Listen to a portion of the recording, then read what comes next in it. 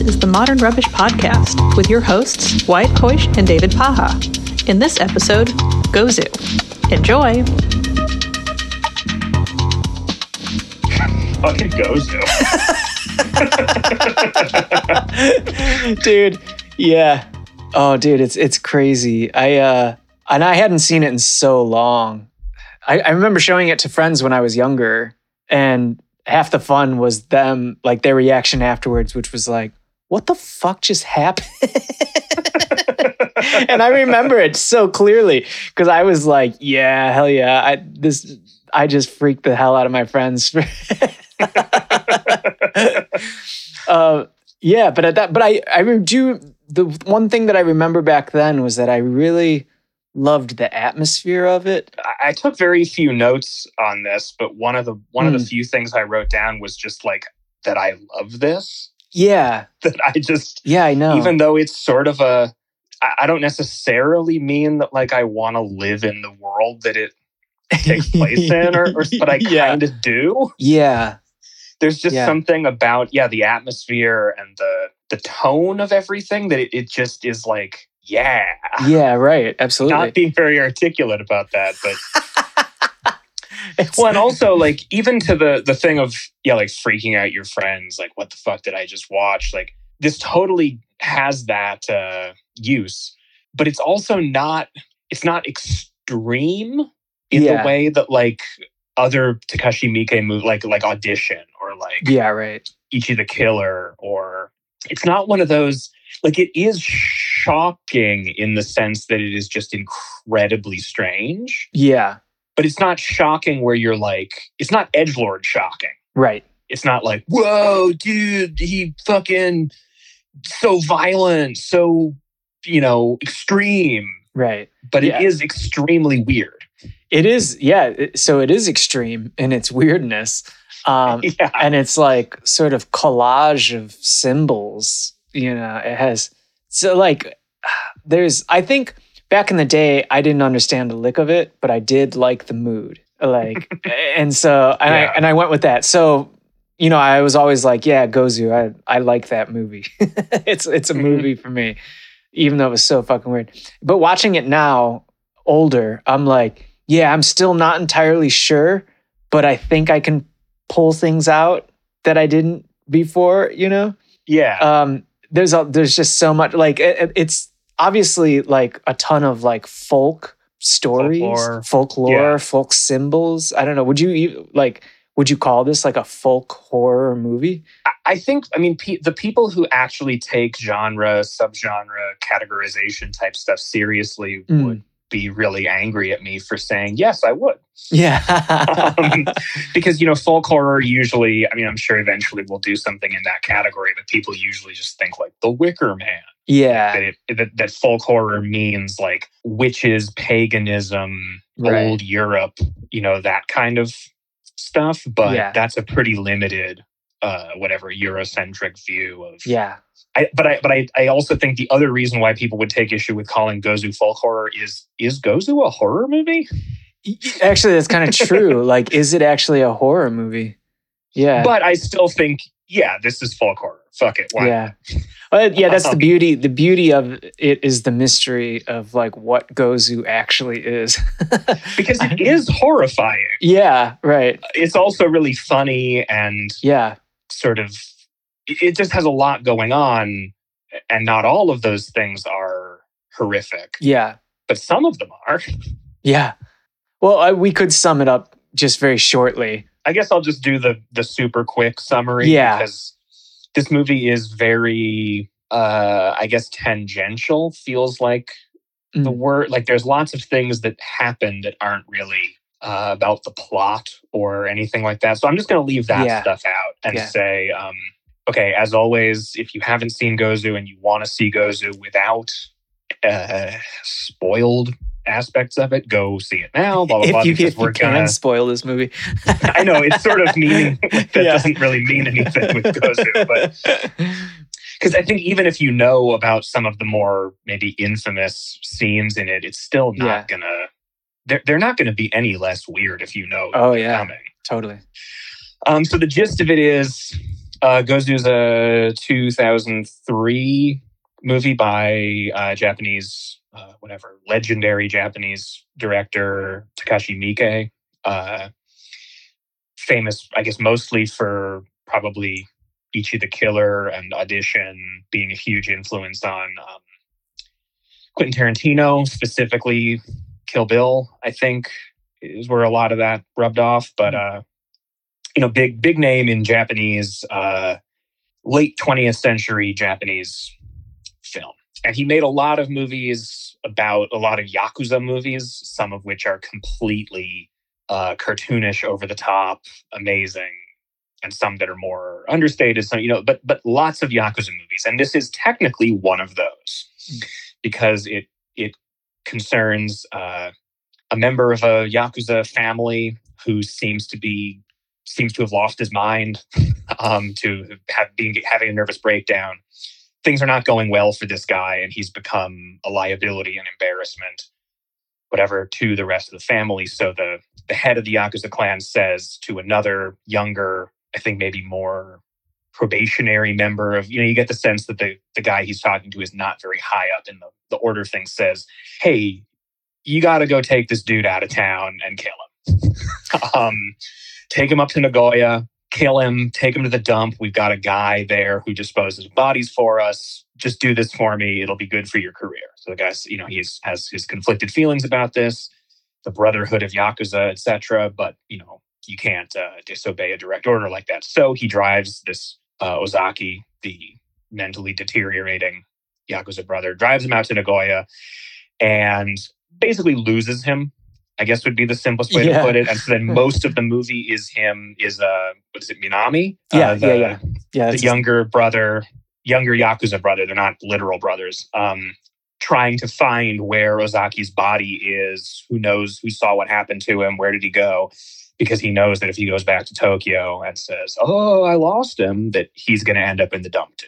So that's pretty much it. And then that all happens in the first 15 minutes. Yeah. And then you got an hour and a half of very strange stuff. All revolving around Minami's search for Ozaki. So yeah, it's like sort of this, would you call it like an Odyssey kind of tale or something? Like but it's all in one town. I'll address this right away because I thought that was really funny. That it is. It begins in Tokyo. It begins and ends in Tokyo, but most of the movie happens in Nagoya, which is Japan's fourth largest city, but is presented in the movie like a hillbilly town. Yeah, it is. Like everybody has. I don't speak Japanese, but I almost feel like they must be doing some kind of like y'all ain't from round here type accent. Yeah, because seriously, they act like bumpkins. Like, oh, we don't get no big city folk like you. You ain't from round here, Parker. And it's just really funny to look like. That would be like somebody saying, like, you're from San Francisco. And like, oh yeah, I'm out in the sticks in San Francisco. Like, Seattle. Yeah. It's ridiculous. So yeah, that's part of the humor of it, I assume. There's a lot of that probably goes over my head of like, I'm trying to catch like what is like Japanese references that I probably won't catch, but I can appreciate that. I think that he's injecting like a ton of humor, just absurd humor into this, I mean, Miike has this reputation Miike is not an edgelord, but edgelords do like Miike, I think would be a fair way to put it. Yeah. He has a reputation as an extreme guy. Yeah. But he's really funny. Yeah. There's almost always, not everything, but there's often humor. Like even really juvenile humor, really clever, like all kinds of humor. Yeah. He definitely does have scenes where I have to like almost look away and squirm at like the body horror stuff, like almost always. Like in Gozu, not as much. There's a little bit, but it's really not too.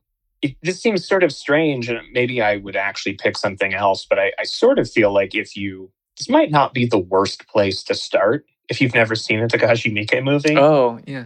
Because it's not as harsh as some of the better known ones. Yeah. Like Ichi the Killer. Yeah, that's pretty much the one everybody goes to, that audition. An audition, yeah. Which is properly horrific. I mean, they're both great. I don't know. Even if I'm saying like edgy teenage film guy will always talk your ear off about those movies, I'm like, yeah, I mean, that's like a meme or whatever, but he's not wrong. Right. Yeah. No, totally. They have the reputation they have for a reason. Yeah, totally. Well, the one thing I got about this movie, which I didn't notice before, but now it totally caught me, and it might be because I've just got off reading a bunch of like William S. Burroughs, but it felt like William S. Burroughs to me. Oh yeah, like I can see that. Yeah, just like these absurd like routines, these absurd small scenes that are all happening one after the other, and they almost feel kind of it's in a linear plot. They go together to fit the story, you know. But all of the scenes happening feel like these little kind of cut-ups in the way that Burroughs would have maybe done that. That's interesting that you've been reading some Burroughs, because I just finished, I know whenever an episode or two ago talking about Ian Sinclair, I just finished Slow Chocolate Autopsy, which is his most, at least of the stuff I've read so far, is his most Burroughs-influenced. Like Burroughs is briefly a character in it. Oh, nice. Book of Sinclair's, and so... yeah, that does fit. There is maybe some part of my mind is in that similar routine kind of headspace. Yeah. Just coming from the Sinclair side, and you've got the Burroughs side, but it all intersects in Gozu, because I also thought the Yakuza boss looks like Japanese Ian Sinclair. Does so, maybe I'm stretching things here, but I was like, oh, it's Japanese Ian Sinclair with a ladle up his butt. Oh man. Oh dude, the ladles. Yeah. His little display on the volcano with each ladle. And they were labeled like soft, hard. In English. In English, yeah. In English. Like but yeah, the leader of the Yakuza clan can only get an erection when he has a ladle up his butt. And when he is choosing ladles, he has this sort of schoolboy glee. He does this little dance, and it's actually adorable. This is an aspect of Mike in general. Yeah. Like Visitor Q comes to mind too, where it's like somehow he manages, sort of like John Waters, to make things that are objectively disgusting, yeah, and horrible seem really endearing. Yeah, and almost cute. Yeah, without being like, oh no, this is still real gross and weird. Yeah, but like, I think there's a similar thing, like whatever that John Waters loves his freaks. You know, that he's like, oh yeah, no, we're all freaks, but there's a genuine love there, and I feel like Mike has a similar thing that like, oh, I am totally fascinated by this freaky stuff, but it's a genuine love, not like ooh, look how dark and lurid and you know. And I feel like that the Yakuza boss's ladle dance is a sign of that. Yeah, and that's kind of interesting because it was like, and it was also paper mache volcanoes that each ladle was like in. Like he made it himself, like a like art class. Yeah. Or you imagine if he like tasked other Yakuza guys, like, make me volcanoes for my ladles. And they just like, you picture these like rough and tumble dudes just making like leather suits. Yeah. making paper mache volcanoes for the boss. Oh my God, that's so funny. There was also the innocence of like the main character dude. So Minami, yeah. Minami, the Yakuza who's going on the quest. And you essentially, you as the movie goes along, I mean, you learn this pretty early on that the dude's probably a virgin. Seems like it. Yeah. But apparently also has like a fucking dripping hog. Yeah, they point that out a lot. Yeah. A lot. You never see it, but no, but they let you know. Yeah. But the dude is like totally is totally like kind of innocent. And like even in the way, like there's the one scene in the beginning when he gets to Nagoya and he's like looking for this crew, the Shirayama crew, who's like they're like a crew that can help out. They're cleaners or something. Like, yeah, I think they run the dump or like the body dump spot. Yeah. He loses his brother, the fellow Yakuza member, Ozaki. He loses him, and he calls the boss up, and the boss is like, "You got to find this Shirayama crew." And so he's like, "Okay." So he gets an address for this crew, and he goes, and it's like a Buddhist temple or something, or some kind of temple. And so then he goes to find like a cop. But when he sees the cop, it's hilarious because he's kind of hidden. Like he's kind of like, he's like also like leaning against the pole, like the way a kid would. Mm-hmm. And then the cop kind of like walks out like, hello? And he's like, he just goes, where is the Shirayama crew?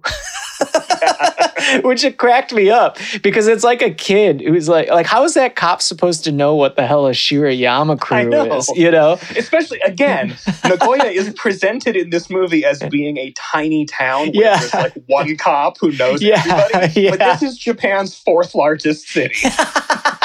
And the cop even says something like, "You're not from around here, are you?" Exactly. Like, yeah. And it feels like a small town.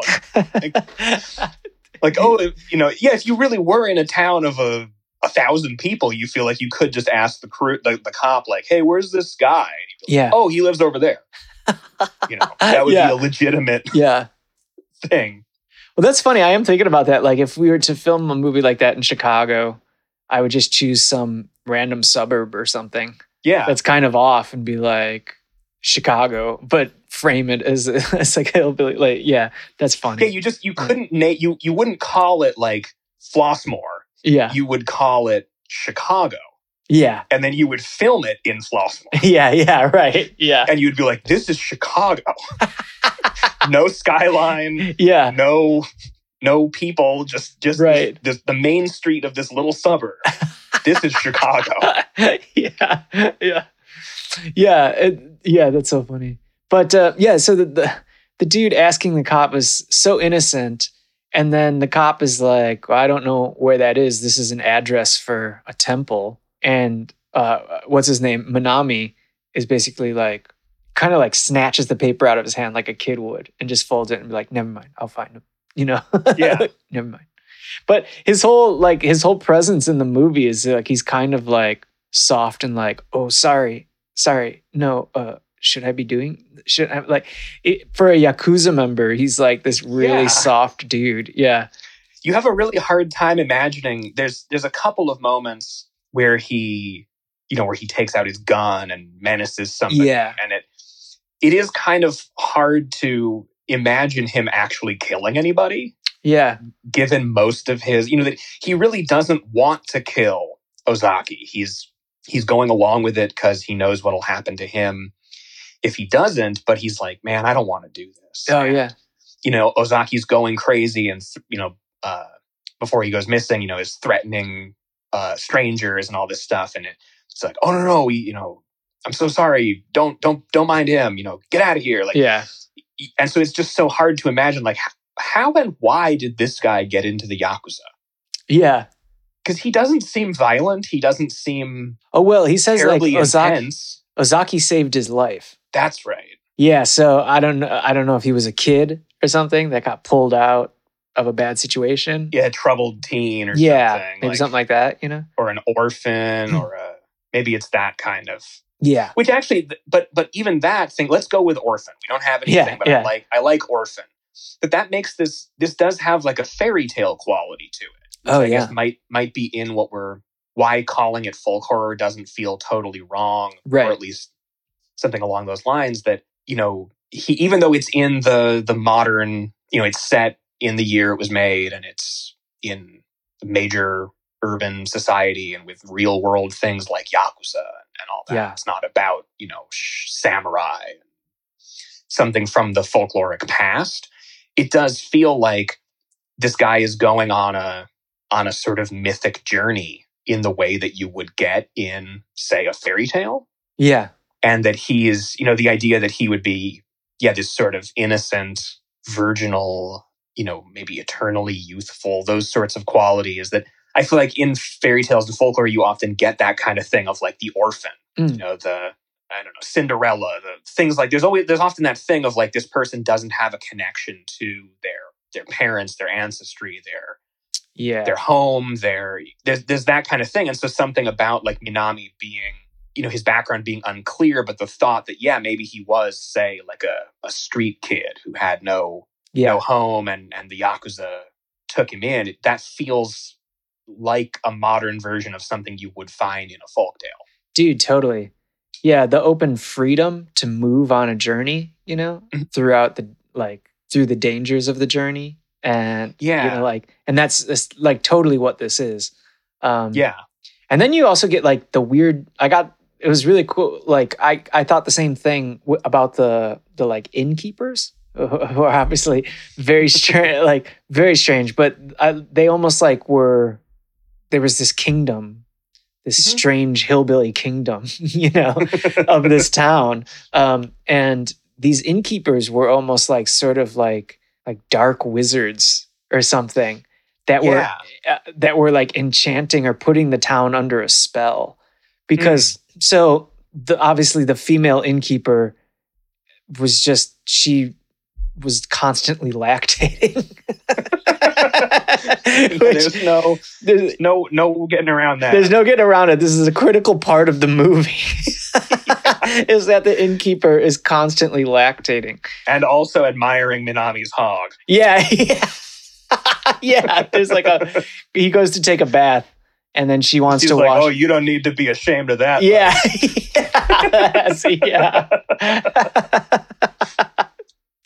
Yeah, dude. But so then you find out later in the film that she's bottling all this milk and people around the town are drinking it. You see like scenes of people drinking it. And it's almost like this weird, like, what would you call it? Like food industry horror or like, I was going to say like Soylent Green type thing, where these people are just, they buy a bottle from the market and they think it's just regular milk, but it's this crazy innkeepers, breast milk. But then there's this one scene where he finds out that his brother might have stayed at the inn. So he goes on this kind of like mystery of like seeking out his brother. And it comes back to the inn and these mysterious innkeepers are like, oh yes, he stayed upstairs. And there's like he's like, there's a whole nother level. Like what, Yeah. And they take him to go do this, but there's a plaque or something that they're reading from. And before they open the door, they do like this chant in front of it. They say like, those who deliver milk are healthier than those who drink it. That's like their and I was like, wow, that's really weird because so that basically says like, if you deliver the thing, you have the power or something. That it was almost like the way that I got it was like an opiate for the masses kind of thing. But we produce the thing that keeps the people sedated. There's something about this. Yeah, absolutely. And there's something that, it's been a long time since I've read Naked Lunch, but I watched the Cronenberg semi-adaptation. Oh, I've never actually seen Cronenberg's Naked Lunch. Oh. Yeah. It's its own thing. Cause like, how could you adapt Naked Lunch?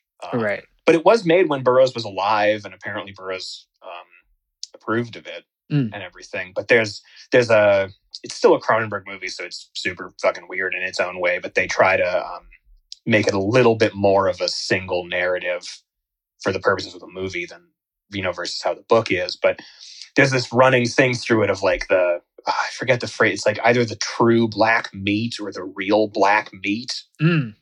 That like that's what the Burroughs analog, played by RoboCop. I can't remember the guy's name. Oh yeah, fucking RoboCop. Yeah. RoboCop.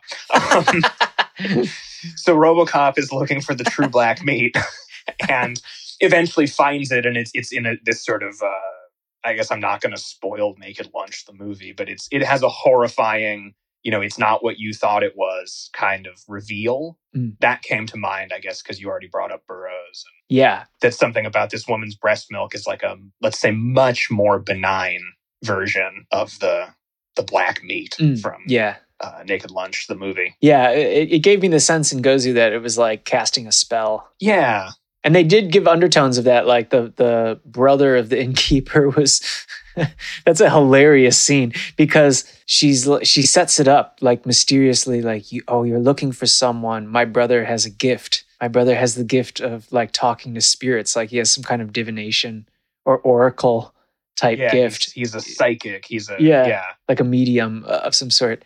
And Manami's like, well, of course, let's try it. I want to do this, And she's like, okay. And she lights candles and she gets in the mood and gets everything going. And then she's like, gives Manami this chant. You must chant this to do this. And he's like, okay. Like he starts kind of chanting it. And then she just pulls out this fucking like BDSM whip. Like a riding crop. Oh yeah. Oh yeah, that's what it is. And she just starts smacking the shit out of her brother, who's like, dude, what the fuck? He's like, that hurts. Why are you doing that? And she's like, no, it's part of the process. You have to do it. But it is like they've never done this before. Yeah.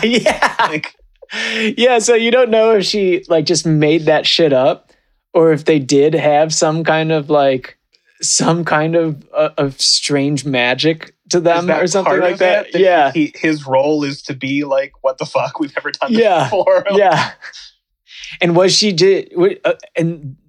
actually an interesting part of that scene was she keeps whipping her brother and her brother's like, dude, fuck off. Like he runs out of the room and she chases after him, smacking the shit out of him. And Manami's like kind of hidden in the corner, like, what the hell just happened? And then he kind of gets up. And when he gets up, all of a sudden, that two-faced man. Yeah. The dude, he had like a pigmentation issue of some kind. But it's obviously just like white cake makeup. Yeah. Like you see him picking at it. Yeah. And it flakes off like makeup. Yeah. Revealing that he has totally normal skin underneath it. Right. Yeah. Right. But that dude just appears in the room. So it's almost kind of interesting. Like the weird ritual brought that dude in. Because Manami, he wasn't in the room, and Manami walked past almost like didn't expect him, and then was like, wait, what are you doing here? Right. And so, so there is possibly just through the magic of filmmaking, a cause and effect of that ritual where this character just appears. I mean, there is something, like, one of the things I was thinking, not that we have the strictest remit here, like, oh, we only talk about this type of movie or that, or whatever it is. But we were mostly talking about horror movies, and within that, mostly talking about supernatural horror movies, not human murderer movies or monster movies or things like that. And so when I was watching this, at a few points, I was thinking like, does this actually fit what we're doing? Is this a horror movie? Is there anything supernatural here? And it's like, oh, no, there's plenty of supernatural stuff. Yeah. Namely the titular Gozu, who is a cow-headed or ox-headed spirit from Chinese Buddhism and also Japanese folklore. Yeah. Who appears and licks Minami all over. And so things like that are much more, and there's a few other things that I'm sure we'll get to. And actually very obvious supernatural things going on. So Gozu that's probably an important thing to talk about. It is the name of the movie. Yeah, it is the name of the movie. But like, I wasn't aware, that is a legit like urban legend in Japan. Yeah. It's two things. Well, it's several things, but yeah, go on. Oh, okay. Well, the way that I understand it, having looked it up, was like, it's a type of story that is untellable because to actually speak the words would be to like doom yourself to death. That it's such a scary story that if you actually hear the story, you die. It's like, it's like, and that in itself that's like, what would you call it? Like a verbal spell? Like pretty classic. I mean, it immediately brings to mind things like they actually seem slightly less extreme in that telling, but like Bloody Mary, or Candyman, or those sorts of like teenage urban legend game things. Right, like if you speak this, then you will die. Yeah, dare you to try, dare you to do it. Yeah, and that there's no way you can. I mean, I guess that's some of the idea is that does feel like it's an intensification of what a spell would already be. So if you like we brought it up before, but like I can get the Lesser Key of Solomon off my shelf here, and this has all kinds of stuff that I could use to evoke a demon in here, but just by opening the book and reading something, this is me reading. I can't I'm confirm. I'm not doing the spell now. I'm reviewing the spell. I'm looking. I'm choosing the spell. And you get the sense that you could, I'm going to evoke this demon. Which one am I going to do? This one. All right. What do? I do this. What do I say? Where do I say? You can go through all the planning stages and then say, on second thought, not going to do it. Yeah. I don't actually want to get involved in this. Never mind, put the book back on the shelf and nothing will have happened. But the way you're talking about the Gozu myth is that it's like, oh no, it's too late. You already know. Yeah. Like you already read it. You already heard it. You already it's in you already. Yeah. Which totally has to do with Burroughs's word virus thing. Oh, right. That there's something inherently viral in language, and that the written word is actually a means for spreading pathogens or something like that. Once you hear the words, or once you take in the concept, you cannot like give it back. Sort of. Yeah, exactly. Yeah, which is interesting because there's a lot of that in this movie where it's sort of like approaching taboos and fear of taboos. Obviously, like a lot of this movie touches on a lot of sexual taboos, like sexuality, all these kind of things, which are those kind of extreme acts that, when approached, cannot be taken back, kind of thing. Maybe that plays into like the underlying theme of the movie or something like that. I also was thinking that Gozu, as a story that could not be told, was perfect for this film, as it's a story that's completely obscure. Right. So maybe there cannot be a real clear plot line because it would kill the viewer. Yeah. So he has to give these like zany, crazy, weird collage tangential type. Yeah. Because that's the only way he could tell it without murdering the masses with the movie. Yeah, that's actually a good thought, that it's somehow like that it's almost like finding a loophole in it, that it's like I can tell the story if I tell it in a certain way. Or out of order or things like that. One scene in the movie that feels very tangential and sort of silly and potentially frivolous, but I'm gonna demonstrate how it's deeply relevant and not frivolous at all, based on what you've said there. But that there's a part in Minami's quest around Nagoya where he ends up having to talk to like an American woman who apparently lives in town, and she's speaking, like you get the sense of that she's speaking Japanese, but the subtitles, at least like on the DVD, the subtitles are all of what she's saying are all hyphenated so that it looks like she is speaking like this.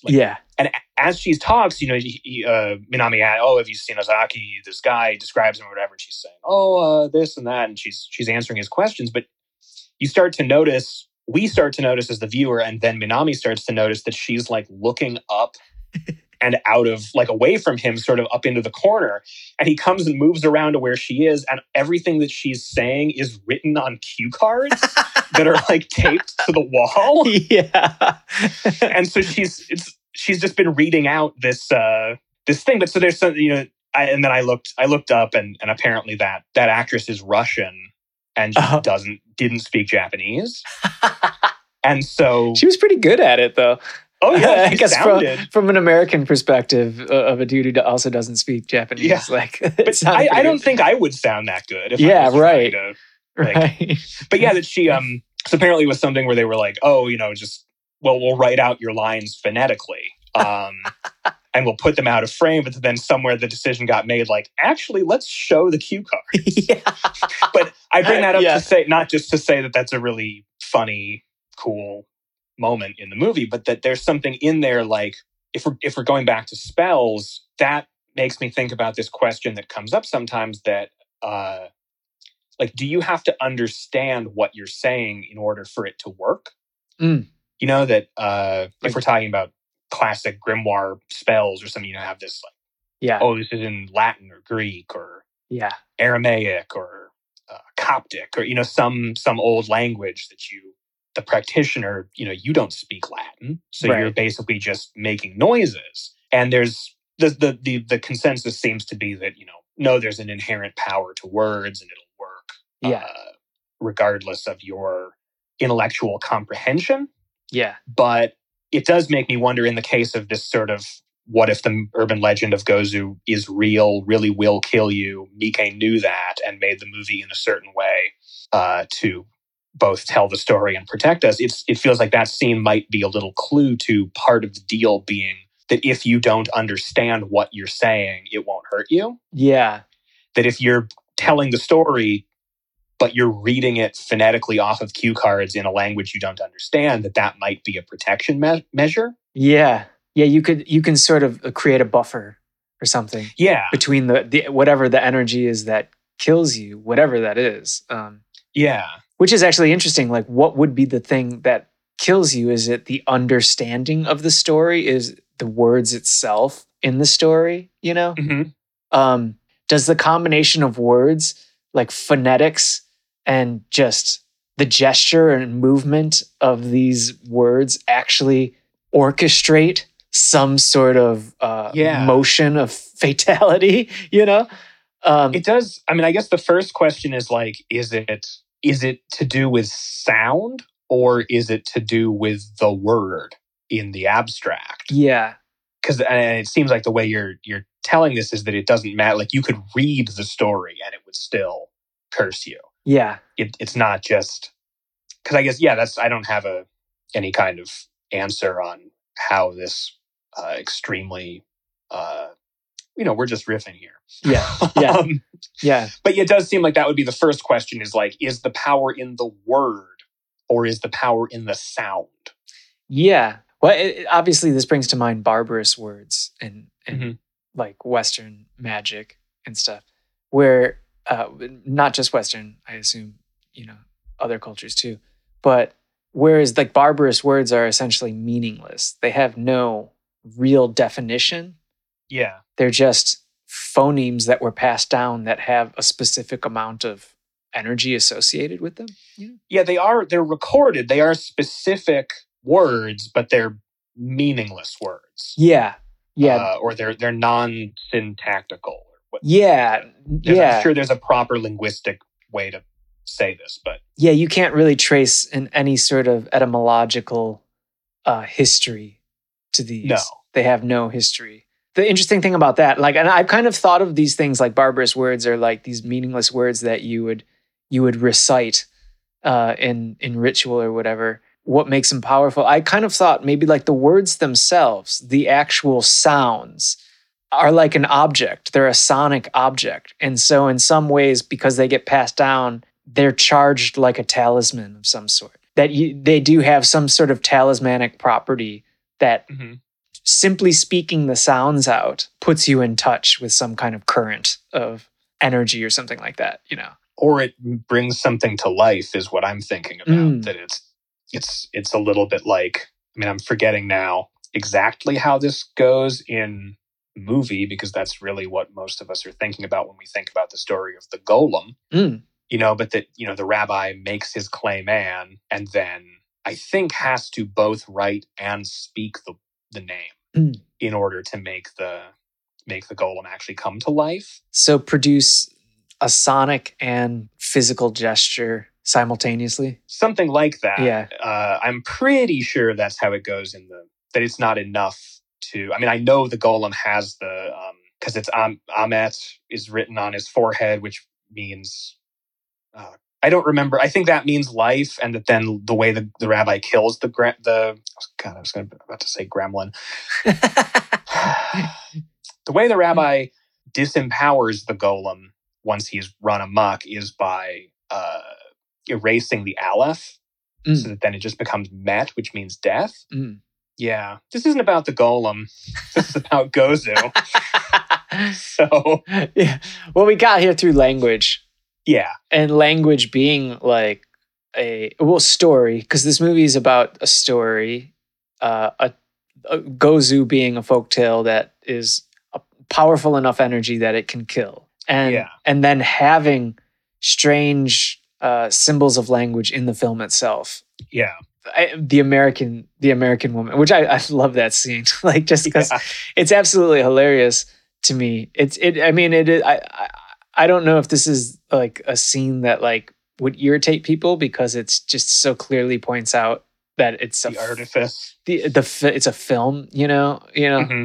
But I loved that you can do that with filmmaking. Like that's kind of like that's a thing that you can use. The whole anything that fits within the frame is part of the film, you know. Right. Depending on how you want to frame it and how you want to collage it. And so the absurdity of this character has never met this woman, and for some reason she has all of the answers written. I mean, I love that it's just there's no explanation for it because who wrote that down? Exactly. How did he know what he was going to ask? Right.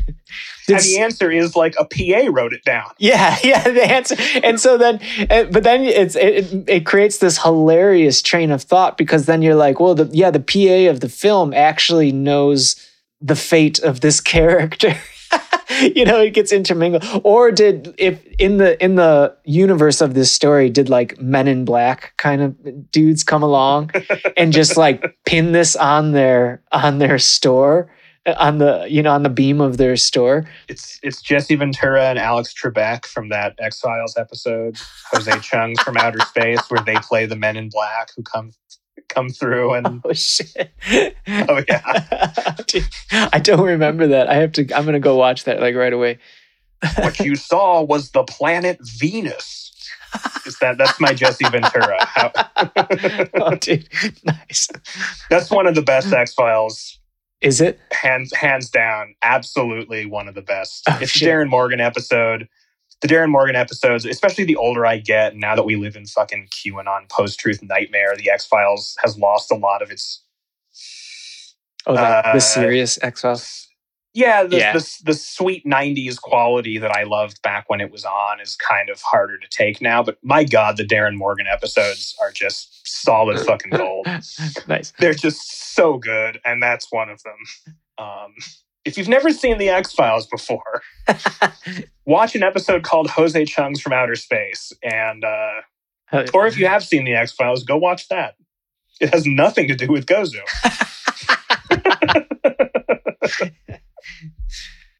What about food horror? Like the breast milk and and Minami eats the like some soup that makes him almost immediately puke and all of the food, the way that it's presented is really adjacent to some unease. It really makes me uncomfortable. I would say like this is not a movie I could eat food to, you know? I did eat. Oh, you did? I ate a big bowl of popcorn while I was watching it. Nice. But there were certain parts where it was like, ugh. Yeah. And it was to such a degree where I finished the movie and went to go eat dinner and had to actively try and stop Gozu thoughts from coming into my mind because it made me really uncomfortable. Like food in this movie makes me really uncomfortable, which is like the food is actually all pretty good looking. I know there's a shot he does a couple of times of zooming in like really, really close on a bowl of some kind of fried rice dish. Yeah. And it's done in such a way that you're expecting there to be something like really fucked up in the rice. Yeah. Like, like, oh, fuck, there's like an eye or like a scorpions or, like there's going to be something explicitly monstrous in it. And there isn't. but it just has this really clear tone that's like, dude, fuck that rice. Like, well, then you find I don't want out anything to do with that rice. Well, you find out because first time we see that rice, it was just breakfast, and he was like, "What's up with that rice?" He's like looking at it like there is some kind of connection to it. He doesn't know what it is. But then as he goes out through the town and he's seeking out his brother, he realizes that the brother like goes out to buy rice and sesame seeds and adzuki beans or whatever, and then comes back to the inn and leaves. He basically leaves the inn without paying. So the innkeepers confiscate this rice and they make breakfast for the other dude, Minami, in the morning. And that's the rice. So that rice came from the missing brother, which is like strange that he could like almost detect the presence of his brother in the rice. Right. But otherwise, it's just a perfectly normal cup of rice. Right. There's nothing to it, really. The shot of the rice, because I think it's the same way the couple times that it's shown, but like a lot of the just the way that this movie's shot feels a lot like a comic. Yeah. And some of this I know, like I watched the sort of making of behind the scenes thing that came on the DVD that I rented. And that was mostly like, oh, they're just goofing around and stuff like that. But I did read one interview with Takashi Miike from the time where he was asked, general beginning of interview questions, what are your influences, that kind of thing. And he said, for everybody of my generation, I think Miike is like 70. But so for everybody of my generation, it was all the manga from when we were young. And so based on that, not my own deep knowledge of manga or anything like that, but I do feel like, oh yeah, I could see Gozu as a comic. Yeah. Really clearly. If I found out that Gozu had been based on a manga, I would be like, oh, that explains it. Yeah. That's exactly how this looks. Yeah, like is that like a serial or like chapters that would come out, Yeah, that would be fun. Yeah. Like, oh, it's the quest. It's like Minami's looking for Ozaki. Like, find out what happens in the next episode. Yeah, and then it's just another really weird scene. Yeah, totally. That would be kind of amazing. I wish that existed. We could Gozu like a TV series of like. Oh man! I mean, if that Uzumaki Adult Swim anime is actually happening, I haven't heard anything about that in a while. But... Uzumaki, because I saw the like Junji Ito like short stories one. The Tales of the Macabre Netflix thing. Yeah. Apparently for the last couple years, Adult Swim have been working like with Junji Ito's approval on making a like limited series adaptation of Uzumaki. That's from what I've seen, it would be all black and white. Because there was a live action pseudo adaptation of Uzumaki made kind of around when it came out. That's one of the most disappointing, completely worthless things. Oh, because I'd imagine. Yeah. Yeah, don't seek that out. We're talking about a horror manga here. I'll put it in the show notes. Yeah. But yeah, apparently Adult Swim has been making that for the last couple of years, and I haven't heard anything about it lately. But yeah, so fuck, I never thought that would happen. So I guess if that's happening, maybe somebody could convince Adult Swim to make a like anime series of Gozu. That would be kind of sick, yeah. Or like a manga, an actual drawn out comic. Yeah, that would be also cool too. Would also be interesting. Yeah. Maybe Junji Ito wants to do it. This does Junji, I know you listen to this. I wonder if there is crossover between their worlds, like if they've ever come, because they do have similar styles, right? Junji Ito is a horror, and he has this particular type of like horror that is like body horror. And also does a similar thing of like extreme horror, but also comedy and goofiness. Yeah. I don't know if they're just like cut from the same cloth, being from, a similar time period and culture, maybe. Or maybe they've met or... Yeah, maybe they have met. I don't know if they... All I know is I've seen those pictures of Junji Ito and Hideo Kojima Oh, really? And that was one where it was like, oh, of course they're friends. Yeah. So I guess if they're friends, then maybe Takashi Miike comes and hangs out too. But he did a TV series based on a manga, the one where the killer plants flower seeds in people's brains. Do you know what I'm talking about? I don't know the name. I don't know what you're talking about. It's pretty gruesome. Like the dude plants flowers in their brains, and when the flowers grow, it like overtakes their brain and kills them. And that's how the dude. If I get this correct, wow. I haven't fully read it, but there was a TV series that Takashi Miike did, and it's a manga. It's based on a manga. Oh wow! That's in kind of the same, kind of a similar Japanese horror, body horror style. Oh yeah, yeah. Oh wow, that sounds cool. Yeah. One of the things, just while we're talking about Gozu, so because I think I said this, however long ago, that like there are several things Gozu is. One, like in the real world, like if you go look up what's Gozu, you're like, well, it's a 2003 movie by Takashi Miike. It's a Japanese urban legend, Bloody Mary Candyman type thing. But then there is also a minor Shinto deity called Gozu Tenno, who is sort of one of those like dual aspect gods who is both like a protector and a disease bringer.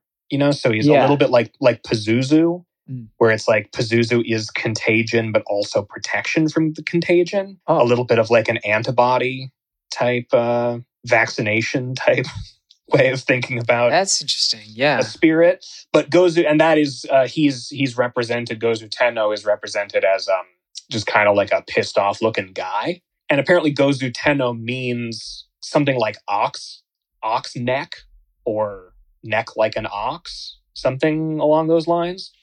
Because then that name and some part of this concept comes from a pre-existing thing that came out of China, came to Japan from China and to China from some branch that I've forgotten of Indian Buddhism, which is these two figures called, I don't remember their names in either Sanskrit or Chinese.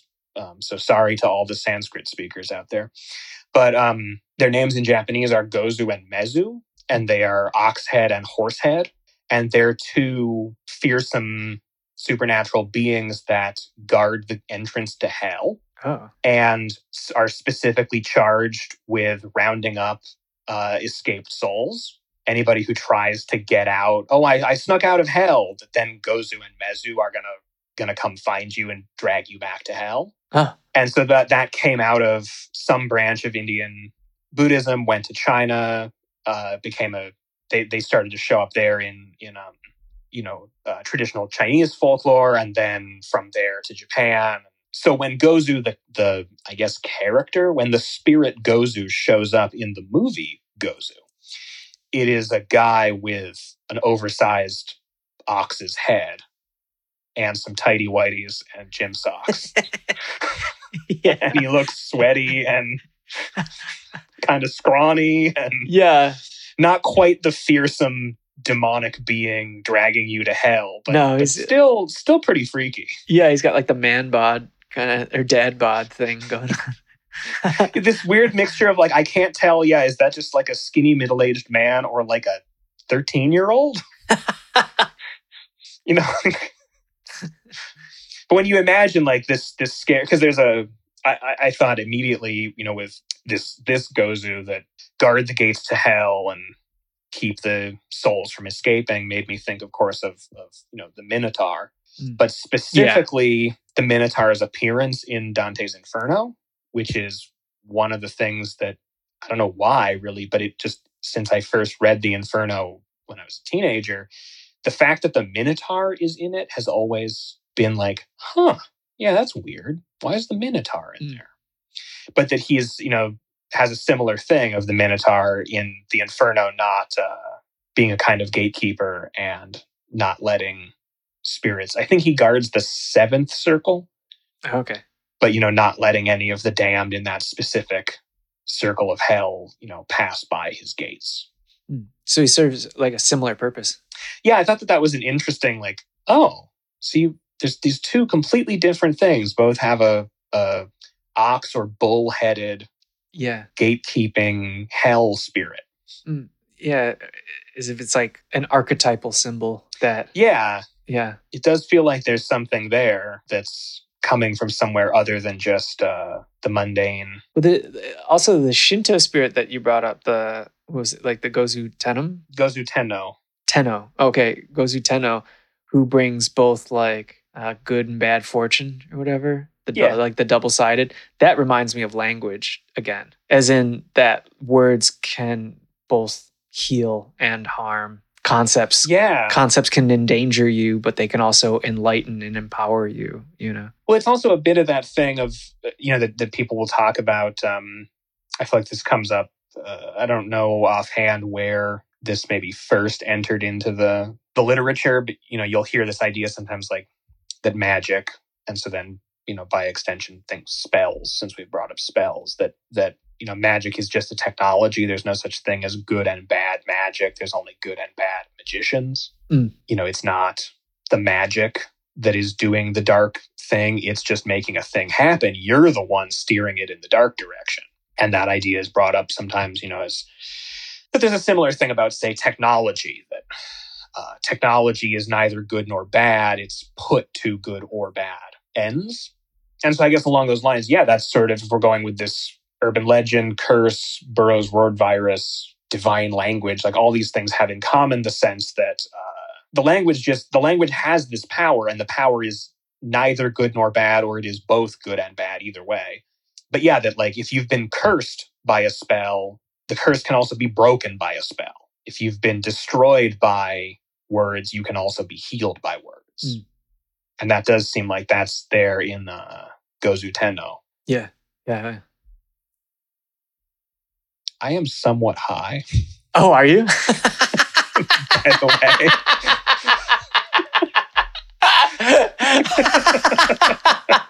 That's hilarious. That pause was hilarious. I think I'm going to leave that in. I am somewhat high. That was okay, funny. Yeah, because I had this drink. Oh, did you drink? That's like a cannabis drink? Yeah. Yeah, it's pretty light, and I drink them a lot, so it's not like too intense or anything. But it was just funny where like maybe 5 minutes ago it was like, oh yeah, that drink kicked in. Nice. I did have from that one interview with Mike that I read, I did have one little part of it that I excerpted because I thought that it's both just a sentiment I like as a general thing, but also feels like in a behind the scenes way, it sort of accounts for maybe not accounts for, but it's a way of looking at the strangeness and sort of tangential, elliptical, whatever qualities of Gozu. But this comes from an interview right after Gozu came out in IndieWire, and it's like half a review and half an interview, and the review is really, they're like not into it. They're like, this movie basically sucks. They're like, it has some moments, but like, dude's losing it. It's not as good or whatever. And then the interview, I don't know if they're just being like totally two-faced or if the interview maybe was done by a different person. But the interview doesn't say anything like, hey, so your movie's bad. Yeah. It's a totally like, oh, so what were your influences? There's always that question of like, did you tell him you were going to give it a bad review yeah. or not? But anyway, I did not write down what the question was, but one of the things he said in that interview is, and this is quoting now, filmmaking is not a balancing act, although some directors think it is. I don't believe in it. I like ups and downs. They're the best way to translate my feelings to the screen. Yeah, how would you interpret the ups and downs that he's talking about? I guess there's a couple of ways. Like, I don't think the first one I don't think he's talking about, but is, that could be a way of looking at like a filmmaker's filmography and seeing, this one was good, this one was bad, this one was kind of mediocre or whatever. And then you'd be saying, well, yeah, but that's whatever the picture of a well-rounded career is. Yeah. You've got the good ones, the bad ones, the underrated ones, the overrated ones, and like that makes a full picture. And, that's the way it is. But I think, he does mean within a movie. Yes, I was thinking within a movie, but he does have a huge amount of ups and downs. Like he did, like he is a proper filmmaker in that he's not just making these few select like massive pieces of art. He's making all kinds of stuff. I mean, his filmography is huge. And he's just like, oh yeah, I'll be making all of this TV stuff, or I'm making all of these direct-to-video things. So I think he expected this to be a direct-to-video movie, right? I think I did read that's correct. This was supposed to be direct-to-video, and then somebody saw a cut and was like, oh, no, we got to do a real release. Yeah. But I also read too, like the budget just either got cut right away or it was like he didn't have a real budget. So, I mean, that's like talking about the ups and downs in the film. He's like, all right, we have no money. Let's just have fun with it, or let's just make something absurd. Like I like that because he was just, I assume, I don't know what his intention was, but I assume that he was just like, let's just fucking keep going and go for it, you know? Well, to the point that in there that Miike, you know, makes lots of things and lots of very different things. I just looked back to the IndieWire interview that I just quoted, and the final question in the interview is, what projects do you have right now? Hobgoblins and the Great Wall. That's an exact translation. It's a story about a person who teams up with the hobgoblins to save the planet, to create a big wall of human beings and hobgoblins against evil. Dude. Oh my God. Yeah, there was like, and that sounds insane to me, but I really want to see that. I do want to see that. I want to see that too. Yeah.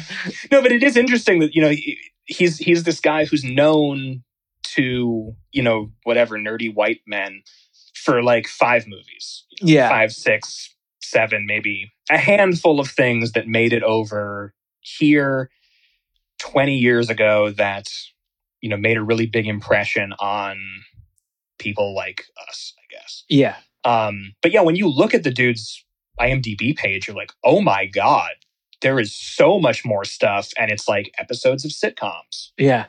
It's like commercials. It's, you know, family movie, action movie, massively gory art horror movie. Yeah. You know, romantic comedy. Like, yeah. And like family friendly movies and stuff. Yeah. And I don't remember where exactly, but I know years ago reading something where he was like, you have to treat each project as its own thing and meet it where it's at or where it's coming from or whatever the phrasing would be. But that, you know, no, if I'm making a creepy, weird horror thing that's my own passion, or I'm doing a family movie, like either way, this is the job I've signed up for, and I'm going to give it my all, and I'm going to take every project I take on seriously. And I thought, like, I really like that. That feels like that's very contrary to the idea of an auteur filmmaker. People who, you know, that those nerdy white kids like us 20 years ago who got enchanted by this kind of stuff, so much of that enchantment has to do with the auteur and this idea that, like, no, this is a highly driven, individualistic artist who only makes what they're passionate about. Yeah. And I like the idea that Miike is somehow like, oh yeah, no, he does that stuff. And then he also makes Hobgoblins Save the World, whatever. Which, yeah, I picture him to be like almost like definitely like a craftsman, you know, like in his workshop. And it's like, well, what do we got today? It's like, oh, we're making a cabinet for so and so. And he's like, all right, let's do it, you know. And he's like, what do we have? Oh, you have this extra money. You can get creative. And he's like, okay, let's do it. You know, and then he's like, and I think some of that like direct to video stuff is probably super beneficial because it's low stakes, low money, low stakes. And it's like, it probably doesn't have the same rating systems as like. Probably not. No, so you can get crazy. You can just do crazy stuff, you know? So it gives you the freedom to be like, well, let's try this. Let's do this. Let's try this. And then he just gets better at that, even probably with like bigger name, when he's got a bigger budget or a more high class film that he has to be making, he probably still has the like, well, let's do this. Let's try this. You know, it's supported by his experiments in the direct to video stuff. I mean, it is something like hyping up the direct to video thing is totally in line with our, you know, modern rubbish thing. This is sort of maybe not elevation, but that, we're in the trash bin here, guys. Like that's where we belong. Yeah. We threw our lives in the trash years ago, and here we are. We're the hobgoblins. Just building our small wall. Building our wall to save the planet.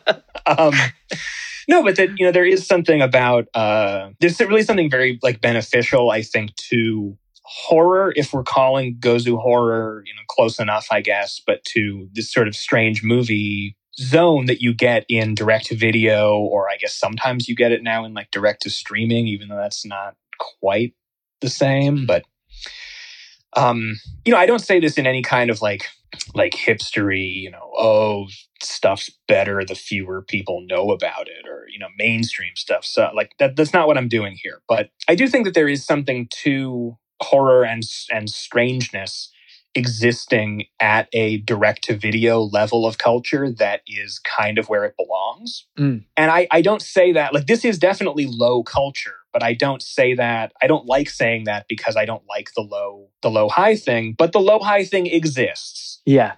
I don't like it, but it is a way that things are divided. And so within that division, I think horror will always be low culture and attempts to make it either high culture or big budget mainstream, that you lose something. Yeah. That there are some, just outright Hollywood horror movies that I love. But I do think there's something, it's at its best when it's here's $500,000. Get your friends and local film students together and go out into the suburb behind your mom's house and make a movie. Yeah, absolutely. It's that embraces what humans can do. Yeah, of course you can make a high budget film that looks beautiful if you have $30 million or whatever the hell, of course you can.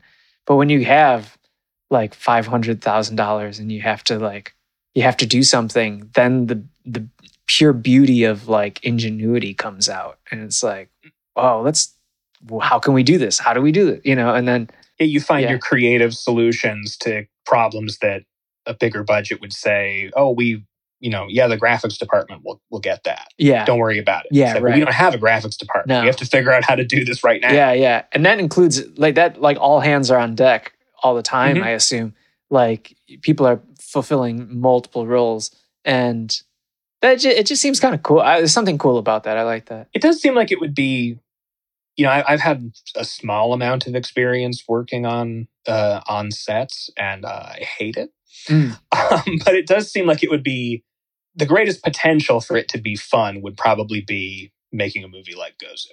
Oh, making a movie on a Gozu level with people who have a good attitude, like Mike seems to. And yeah, I've never been on a set. I think I might actually enjoy that kind of stuff. I have specific reasons. Oh, okay, yeah. The way are not about anybody else. Anybody else have a great time. Yeah. But I was gonna say too, I literally just read an introduction to. I picked up William Gibson's Burning Chrome, again, the short stories, and I was just I'm gonna read through a couple of these while I have some time to kill. And so I read the foreword by Bruce Sterling, and it was interesting because he literally just said sci-fi writers have this beautiful spot that they can be in because nobody takes them seriously.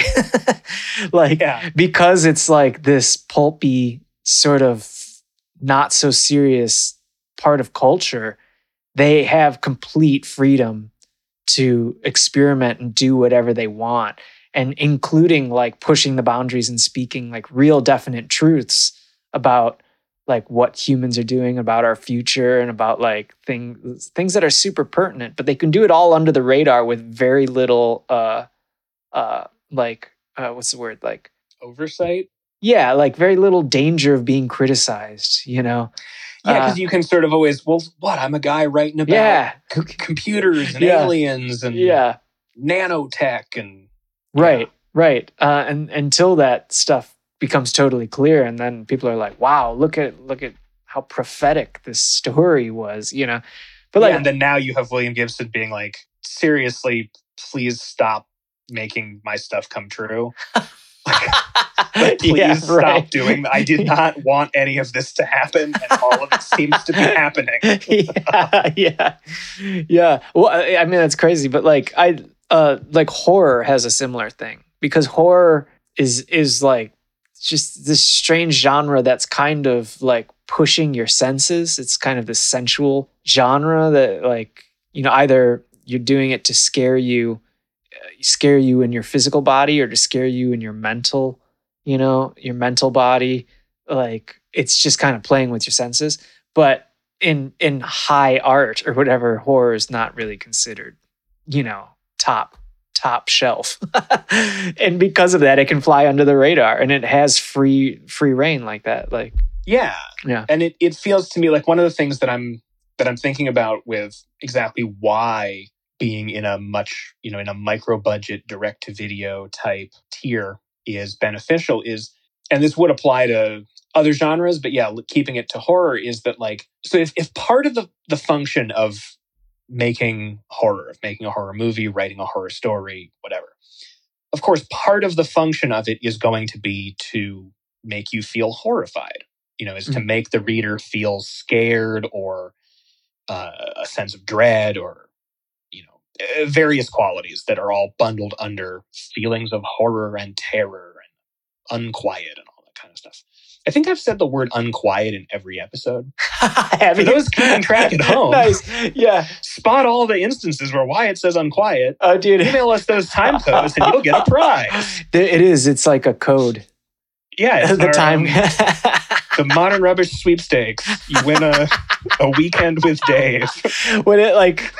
I just went on a road trip with my brother, and he was like, dude, I want to listen to your podcast. And I was like, oh, okay. Now I'm going to listen to myself talking. Oh, but it was the first episode, and it was hilarious because the first episode, you could tell that I was like a little bit nervous, and I had a total crutch word. Oh. That I was just kept saying seemingly. I just kept saying seemingly. Oh. It's seemingly. And I was like, dude, I could turn this into a drinking game. Every time I hear myself saying that fucking word again, you know, like, but it was hilarious. It is hilarious to listen to yourself when you're like, to hear your own voice. Mm-hmm. You know, we're breaking the fourth wall here, like the the movie did. like the scene in Gozu. Exactly. This is all artificial, and yeah, it's all planned. Yeah. Okay, let me see if I can find my way back to where I was, find my way back, just like Ariadne's thread in the fucking labyrinth with the Minotaur, bro. It's all connected. I am high now. It's all connected. The other one that I realized from listening to my own voice is that sometimes I laugh like Dr. Hibbert from The Simpsons. I don't always do it, but sometimes I'm like, oh, I sound like Dr. Hibbert. Slightly higher pitch, Dr. Hibbert. Okay. Oh, dude, someone said, no, sorry, we're just off the rails here. Someone said I laugh like Ray Liotta in Goodfellas. Okay, that's our, since nobody knows what we look like. Yeah. That's our image. You're Ray Liotta from Goodfellas, and I'm Dr. Hibbert. That's all our listeners should be picturing, those two hanging out on Zoom. And that's what's happening right now. Okay, where was I? I was saying something about okay, yeah, so one of the points of horror, of course, is to elicit a feeling of horror. Different writers have this, you know, take that to that's not always the central thing going on in a horror story. Sometimes it's more about allegorical themes or this or that. But, you know, it's kind of hard to call something a horror story if it's not horrifying. Yeah. So that's what I was struggling to say. And now that I've said that, not everybody finds the same stuff horrifying. Yeah. what you are scared of, what you are creeped out by, what you're grossed out by, is pretty personal. It's at least as personal as like what you find erotic or things like that. And we can make some broad generalizations, like probably everybody would find a really gross zombie like gurgling and rushing at you. Like probably everybody's like, yeah, whoa, that's fucked up. Just like probably every straight man and lesbian would be like, nice boobs. Those are erotic. But that's, so you can have certain really general things. Yeah. Like, yeah, all right. You wanted, what's erotic? Boobs. Okay, yeah, sure. That probably works. What's scary? I don't know, a fucking dead body. Yeah. Yeah, sure. That's scary.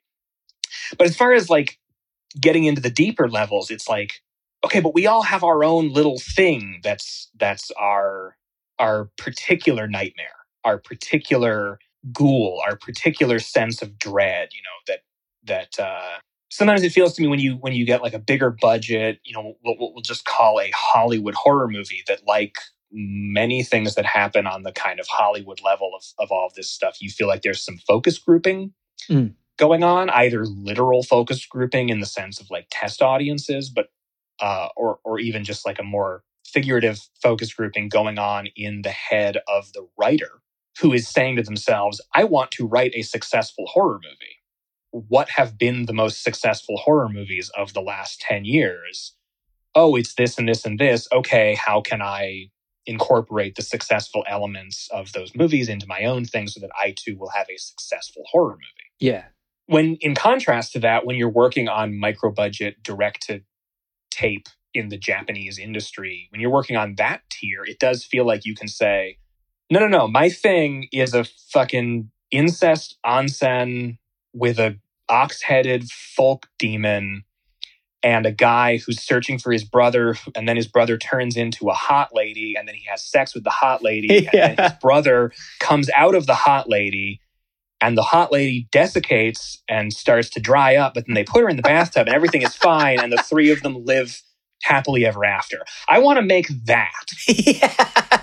And it's like, that was never going to be a Hollywood movie. That was never going to be the plot of a Stephen King novel. That was never going to be your mainstream thing. And it's not saying that, being outside the mainstream is good for, ooh, I'm so obscure reasons, but just because that's where you get the personal stuff. Yeah. Yeah. And this film has that, like, obviously the commentary on sexuality was pretty like straight up. So there was like a sexual repression of some sort or another. Like, this dude is a virgin, but he's like a grown man, but he's a virgin. Clearly, at least in his mid-20s. Yeah. If not mid-30s even. I'm not really sure, but yeah. So you don't know what his relationship to sexuality is, and he seems to be struggling with it. And a lot of it does seem to be directed towards this other dude, like towards Ozaki, Ozaki, his superior.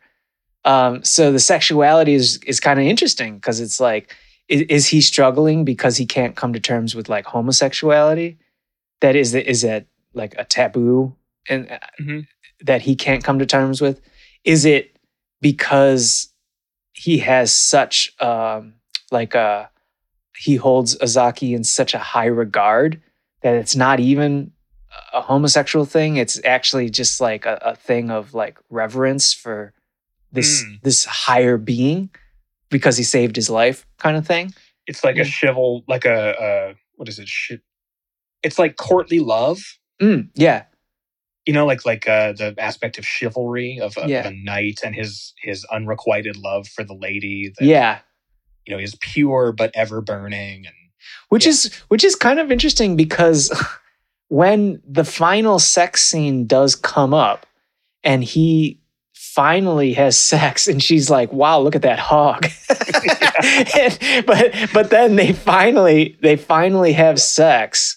It's like kind of sensual in a dark way, but it's also kind of like loving. Mm-hmm. Like it felt kind of genuine to me. It was like, oh, like, of course, this is the person. My dog is like dreaming and making noises. Oh. Yeah, you could hear him like barking in the background.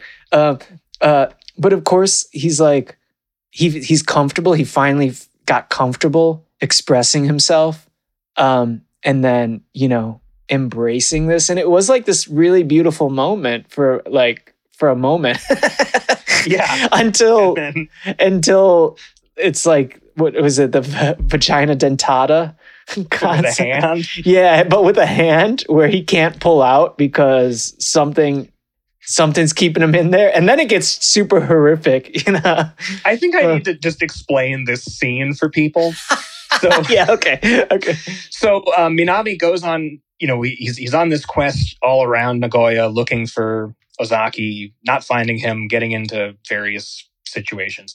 Finally makes it to the body dump spot, and the guys say, "Oh yeah, no, we crushed him. We had the body, we crushed him. His goo is in this jar over here, and we took his skin off before we crushed him, and we put it in like a dry cleaner rack with all the other Yakuza guys who we have skinned and killed, and so now they're highly tattooed bodies and fully articulated hogs are preserved like suits in dry cleaner bags." Well, he actually, and that scene, the guy who he's like, "Oh, here he is," and pulls out his skin and hangs it on a separate rack to demonstrate. He turns it around where the hog is visible, points at the hog, and goes, "This is your brother." This is your brother. I know. It's so good. So Minami had, okay, fine. There's my verification. Ozaki's dead. I can go back to Tokyo. Nobody's gonna kill me for fucking the job up.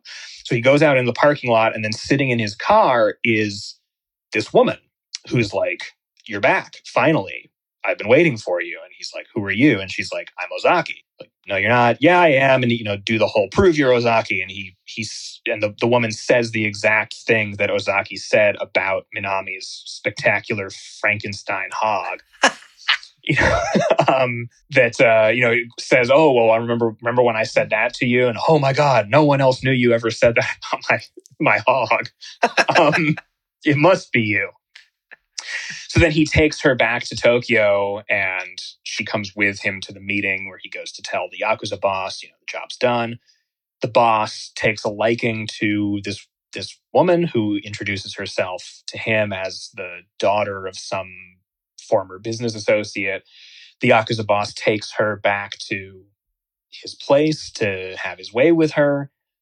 Then Minami breaks in. "No, I won't let you do it. That's my brother as a woman after I killed him." Like, whatever, but she's mine. And ends up accidentally impaling the Yakuza boss on the ladle, which has been up his butt for the sex act. Yeah. He splatters cum all over the floor. Is that what it was? I was trying to decipher what it was. It was just straight up cum. Yeah. I'm going to quote the show. You ever watch that show, Dave? Oh, no, I haven't seen. I thought you were going to quote that South Park episode. No, well, I'll put that in the show notes. No, the FX series Dave about I haven't seen that, no. White rapper. It's actually really funny. There's qualities to it that it's a bit like Entourage, which is unfortunate, but it is very funny. There's a part where he's he just uses the phrase like pissing cum.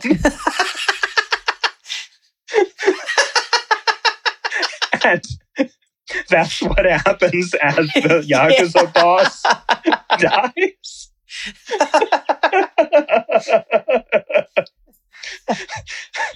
Just a totally comical yogurt splatter. Oh God, yeah.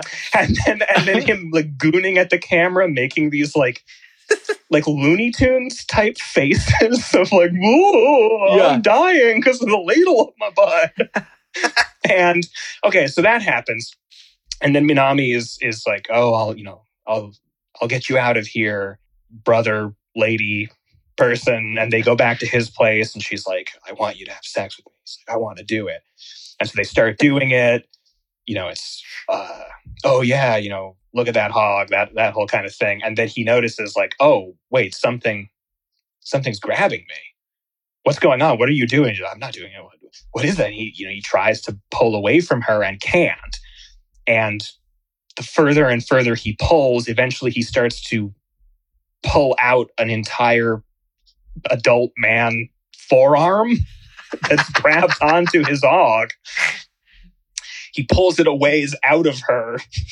Well, she doesn't seem to be horrified by this. No, yeah. She seems to be pretty much just rolling with it. They eventually get separated.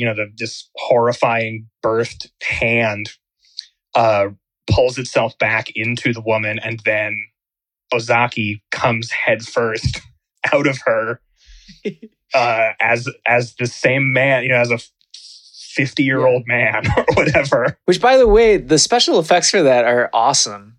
They're actually, I was wondering, I don't know how they did it. Do this? Yeah, and this was in 2003 too. Yeah. I don't know how they did it because it looks awesome. It's real gross. Yeah. And also like psychologically fucked, but yeah. But it's very convincing. So eventually, so basically girl Ozaki rebirths boy Ozaki, but that then the process of doing that has like dried her out to where she's like all dried up like a sort of mummy. And you see her like, oh, I'm all dry. And that then it cuts to an establishing shot of the Tokyo skyline and a voiceover, I think, is Minami saying, we put the girl in the bathtub and everything went back to normal. And then it cuts and she's just like in the bathtub, like soaping herself. Like having a great time. Yeah, she's just like, oh, what a nice bath. Yeah. Brushing her teeth. Exactly. She's brushing her teeth. And then she puts her toothbrush in the cup. You see that there's 3 toothbrushes. And then Minami, and Ozaki walk out down the street like arm in arm. Yeah. And that's the end of the movie. It's almost like friends. It's like the happiest ending. It is. It's like they're all together. Yeah. Yeah. And I remember seeing this like the first time I saw this movie, just loving that it was like, so this horrifying thing happens, this thing that could be, would be Freud's fucking dream art to talk about. So your adoptive brother, partner in crime who you killed gets birthed out of the girl who's him. Like, it's just perfect psychosexual nonsense. This thing happens and then there's like, yeah, she took a bath and she was great. We're just all hanging now. Yeah. Nobody needs to address what just happened. Right. There's like no consequences. There's nothing is learned. There is no moral. It's just like, that all happened. And dude, I also love at the end when they get together, one of them is like holding like a convenience store bag. Mm-hmm. And that's it. Like they went to the convenience store. Like, they're just going shopping. You feel almost like, so these guys aren't in the Yakuza anymore. No, it's like, let's go grab some milk. Oh, no. I'll come too. Like, yeah. But yeah. But that's the sex scene being this like starting from intimacy and being like kind of heartfelt and then getting horrific and then just going, oh no, super lighthearted. All within the span of like 10 minutes or so. That feels like that must be, or at least that is a perfect example, I think, of what Mike meant by like the ups and downs. Oh, yeah. I feel like that must be it. Yeah, that's totally, yeah. Like the drastic tonal shifts and... Yeah, what is that painting? Like chiaroscuro? Is that, I don't know. Chiaroscuro? Yeah, chiaroscuro. I can't ever pronounce it. Yeah. Yeah, like super bright highlights and then just black, dark shadows. And shadows, stuff. Yeah. That's what it kind of feels like with this extreme polar like swaps of sensation. Yeah. I mean, one thing I was thinking about too, is that I don't know anything about these two being, I mean, they must be aware of each other, but I don't know anything about any kind of actual influence. I'm not suggesting that there is an actual influence or anything. But there is a feeling that this is a little bit like Mike's vision of Nagoya and stuff like that feels like, oh, is this Japanese Twin Peaks? Yeah, I definitely got a ton of like Lynchian kind of absolutely stuff from it. But I thought too, if that's true, which may be kind of lame to just try to relate everything back to Twin Peaks, but I don't really care one way or the other. But if we're going with that, I feel like this makes Lynch's world look real fucking normal. Yeah. Oh yeah, dude. Yeah. Lynch's world, his whole thing of like, oh, it's this sort of surreal dream verging into nightmare version of 1950s America or something is like, yeah, no, this makes it look like it's just 1950s America. Yeah. Like Mike's dream world makes Lynch's look like it's actually just the Andy Griffith Show. Yeah. Well, Lynch gets into horror, but he doesn't get into this like straight up like he doesn't go to the extremes. No. Well, although there are some things like the corpse reveal in Mulholland Drive when they're going into the little bungalow always really fucked me up. Oh, yeah. And the man behind the Denny's in Mulholland Drive. The dumpster guy, that was terrifying. Yeah. Some of the stuff in Lynch is really good at horror. Dude, that is true. There's a Lynch short film that Sam showed me one time. And it was like a series of people made these films with these like certain type of camera or something.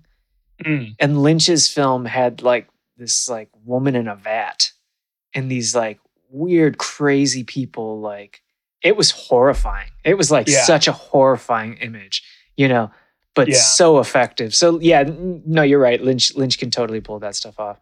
Yeah, I think I don't mean that this doesn't make, Lynch's thing look like the Andy Griffith Show. That's the blustery bullshit thing that a guy who has a podcast says. Yeah. but I still do think this is, it has a little bit of Lynchiness, but it is its own unique Mike world. Yeah. Oh, totally. Totally. Absolutely. Yeah. You can always tell. And then that's another thing that I like about it. Him being a craftsman, you can feel his mind at play. You can feel his decision making and everything, the quality and of choices and what's being presented to the viewer is definitely comes from like a genuine voice of him. Yeah. I think there's something in this thought of like the ups and downs and the kind of like anti-auteur, not like anti-auteur, like against auteur, but like anti-auteur, antichrist, like photo negative auteur kind of idea that appeals to me because, as probably is obvious from the way this podcast goes, I'm a pretty riffy kind of guy. I've always liked, maybe not liked, but I've been more comfortable with the idea that you just sort of try something, and if it works, great, do something else, and if it doesn't work, like, I don't know, try again. But that way of doing things rather than this sort of like, this is my magnum opus. Yeah. This is all the pieces come together and I'm going to work for, I'm not so much criticizing Lynch here as maybe somebody like Terrence Malick, which again is not, I'm not saying Terrence Malick is bad or anything, but that, you have Terrence Malick who's like made relatively few movies and each one is an event and like, oh my God, the master has emerged from his workshop with the new revelation, something like that. And despite my tone, I'm not actually making fun of anybody who thinks that, but it's fine. But in contrast to that, you have Mike who's like, yeah, I made 8 movies this year. And one of them's about goblins, one of them's a rom-com, one of them's this bullhead thing, one of them's, a kid's movie with a guy in a puppet costume. Like they're 8 completely different movies. And some of them are, going to be really successful and some of them are not. And some of them are going to be cult favorites and some of them are going to be total garbage. And oh, well, on to the next one. This is funny going back to Lynch, because Lynch isn't as prolific, like his output isn't as prolific as Mike, obviously. But but Lynch does have that one movie called A Straight Story, which is just a guy who rides a tractor across the country. Yeah. And it's like a really wholesome story. Oh yeah. But even the Elephant Man. Oh yeah, Elephant Man's like a pretty heartfelt. Yeah. Like it's about a literal sideshow freak, and so it's Lynchian in that way, but it is a really it's just a classic movie. Yeah, structurally speaking. Totally. Yeah, totally. But even in the Straight Story, not this is about Lynch, but I have to say this, even this Straight Story I read this in the Lynch biography, is that like a car goes past the old man on a tractor and it goes in one direction, but they pull his hat off in the wrong direction as if the wind came from the opposite side, Uh-huh. So like if a car goes past you, your hat would blow off behind you. Right. But his hat blows off forward. Which is like, no, Lynch was like, no, this is the way we're doing it. We got to do it that way. Which reminds me of like a Miike kind of decision. Like, oh, we have to do it this way. Like, for whatever decision, for whatever reason, the art of that has to come out for them in that way. Yeah. And yeah, I have a ton of appreciation for that when it comes. Oh yeah. Yeah. No, I love that. Really, it's just one of these things that, like, I guess we haven't talked. We talked about it a little bit, but just like the way that this looks, it just looks great. Yeah. The way shots are framed, the way the quality of it looks like it was shot on film. Which might not have. I was just saying how like this, it looks great. The film grain, the lighting, the filmmaking stuff. The music is great. Yeah. Just as like a sensual experience, even aside from all this riffing about what it means and all that. Like it just feels really cool. Yeah. Oh, absolutely. And like, I remember when I saw it back in the day, if like the style felt ahead, his movies always felt ahead of its time, or like not if that's the way to say it, but it felt like the actual film, like lighting and colors and things always looked really wild and fresh to me. Yeah. It's funny to see it going back because it's definitely like film, and it's saturated and kind of like the lighting looks kind of antiquated by today's standards. Yeah. But there is this one amazing shot that he finds out, he gets a note. The Gozu hands him the note and he's like, I got to go back to the dump because the note is from his brother. Is like, I'll meet you at the dump, And he's like, okay. So he drives back. And then I don't know what the shot, why it's included at all, but it's like the Ferris wheel, like with the sort of industry behind the industrial towers, smokestacks behind it. But it's like this really beautiful shot. I know. I had that singled out too. Yeah. That's such an amazing shot. Oh, it's beautiful. And I don't know what it's about or why. Well, there's even another one, like just when as they're driving into Nagoya, they're driving down this 1-2 lane, country road kind of thing through a plain, and it's all wintry looking, and then the road just kind of ends into a body of water. Yeah. Unexpectedly, there's just a river, a pond, or something like that, and the road's on the other side, and just kind of in that, it has this kind of wide, slightly overhead shot of Minami standing, in front of the car, stopped at the waterfront, and he throws something into it. And there's just these little shots like that they're not advancing the plot. They're not obviously so stylish and like that, but that they just do have a real kind of, they're just awesome. Yeah, that one. They have a real feeling. That one's wild because that one can't be fabricated. So there is a road somewhere that just breaks off into some kind of river or canal thing. The note that I wrote down for that one, and I don't even know why the hell I wrote this. I wrote snapshot from God. And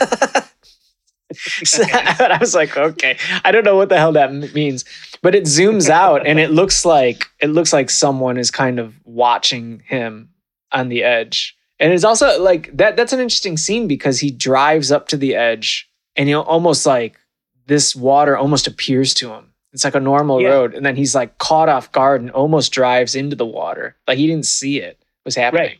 I think that's when most of the weirdness actually kicks off in the film. Oh, totally. Before that point, it's just, you think like, okay, this is a director who makes lots of Yakuza movies. These guys are in the Yakuza. This is going to be one of those. Yeah. Yeah. Oh, dude, talk about aesthetically pleasing things. When female Ozaki is in the hotel and Minami comes over and just like pokes her boob with his finger. like testing if she's real or whatever. Yeah, right. Like, just like, what's going to happen? Like, this is the voice that comes out that just goes, Gozu. It's like... this voice starts coming out of her stomach or vagina or somewhere that's not her mouth. Yeah, which might be the male Ozaki, the male counterpart or whatever that's inside of her. And it's also... the subtitles don't give you English words, so I don't know if it's real Japanese words or if they're like these strange... because it is actually the same sort of incantation that the shopkeepers gave. Mm-hmm. But the quality of the voice, whatever filter they're using to produce this kind of like quasi-buzzy, distorted, blown out radio filter sound is so good, man. Oh, yeah. It's just like the best sound. I'm like, man, I want to figure out how to recreate that so badly. Well, that was one of the things I was thinking about with the music too, because this is, I didn't look much into any info about like the actual making of the music, but it's, it is a screechy noise soundtrack. Yeah. Familiar to anyone who's seen an A24 horror movie or something like that. This is a thing. This is a trope, I guess, since Penderecki, but like of really atonal, scrapey, screechy noises. Yeah, like strings, particularly strings. Strings, or in a lot of cases, there's an instrument called a waterphone. Oh. That is a circle of metal tines. Oh, yeah. Around a water-filled gourd. Yeah. And you bow the tines and pluck the tines. And, those are classic horror movie soundtrack generator things. And so the score to Gozu totally fits into that zone of atonal, scrapey, post-Penderecki stuff. But it feels really deep. It doesn't feel like, oh, you're doing the screechy waterphone thing. It feels like it makes something cliche feel fresh. Yeah. Something that, to me, my jaded self in 2023 thinking, oh, cool, it's a screechy thing. Yeah. That I go back and watch this and I'm like, it's like I've never heard the screechy thing horror soundtrack before. Yeah, it's super effective. And I forgot what scene it is. I didn't write it down, but there's one thing where the scene doesn't end, but then the soundtrack kicks into that atonal screeching, and it draws you into the next scene as like a transition between these two. It is so effective and just pulling you into the next one. Because the edits are kind of like, they're classic film edits. They're kind of hard, and I noticed that with these, they're not very like smooth edits. Which is probably just comes with the territory of like physically editing the film. But that soundtrack usage was totally, it was like it smoothed out and really gave this kind of fluidity to how the editing of the film worked. Maybe this is a spot to end on. A line of dialogue from the very, very early in the movie. When I was watching this, I heard this line and thought like, oh, this is the key to the movie. Is that the opening scene, the Yakuza guys are all meeting at a cafe. You see all the gangsters coming in, greeting each other, sitting down. And at the same time, out front of this cafe is a pair of women like admiring a chihuahua. Yeah. One of them is holding the dog and they're petting it, and oh, look how cute he is. And so this keeps going on while you're seeing these gangsters assembling. And then Ozaki shows up, they're okay, we can get the meeting together, well, let's discuss our Yakuza business. And then Ozaki interrupts, boss, I have something to tell you. And, okay, Ozaki, what is it? He said, everything I'm about to tell you is a joke, so don't take it too seriously. Yeah. And the Yakuza guys agree, okay, sure. He says, that dog out there is a specially trained attack dog. only, bred for the specific purpose of hunting and trapping Yakuza. That dog has been out there watching us, and they all take him very seriously. They're all looking at like, oh, fuck, it's a Yakuza hunting dog? Dude. And then Ozaki goes out and kills the dog in a really, really cartoonish, like a comical way, but does still kill the dog. The dog is fine. It's very clearly a stuffed animal that he's throwing around. But I just thought that line, everything I'm about to tell you is a joke, is like, oh, that's the movie. Yeah, totally. I almost imagine that that's Mike being like, that would be Mike's rebuttal to guys like us. Saying, we're going to talk for 2 hours about your movie. What does it all mean, man? What is it? Yeah. He's like, I said it. It's a fucking joke. Yeah. Don't take it too seriously. Yeah. Yeah, it's perfect.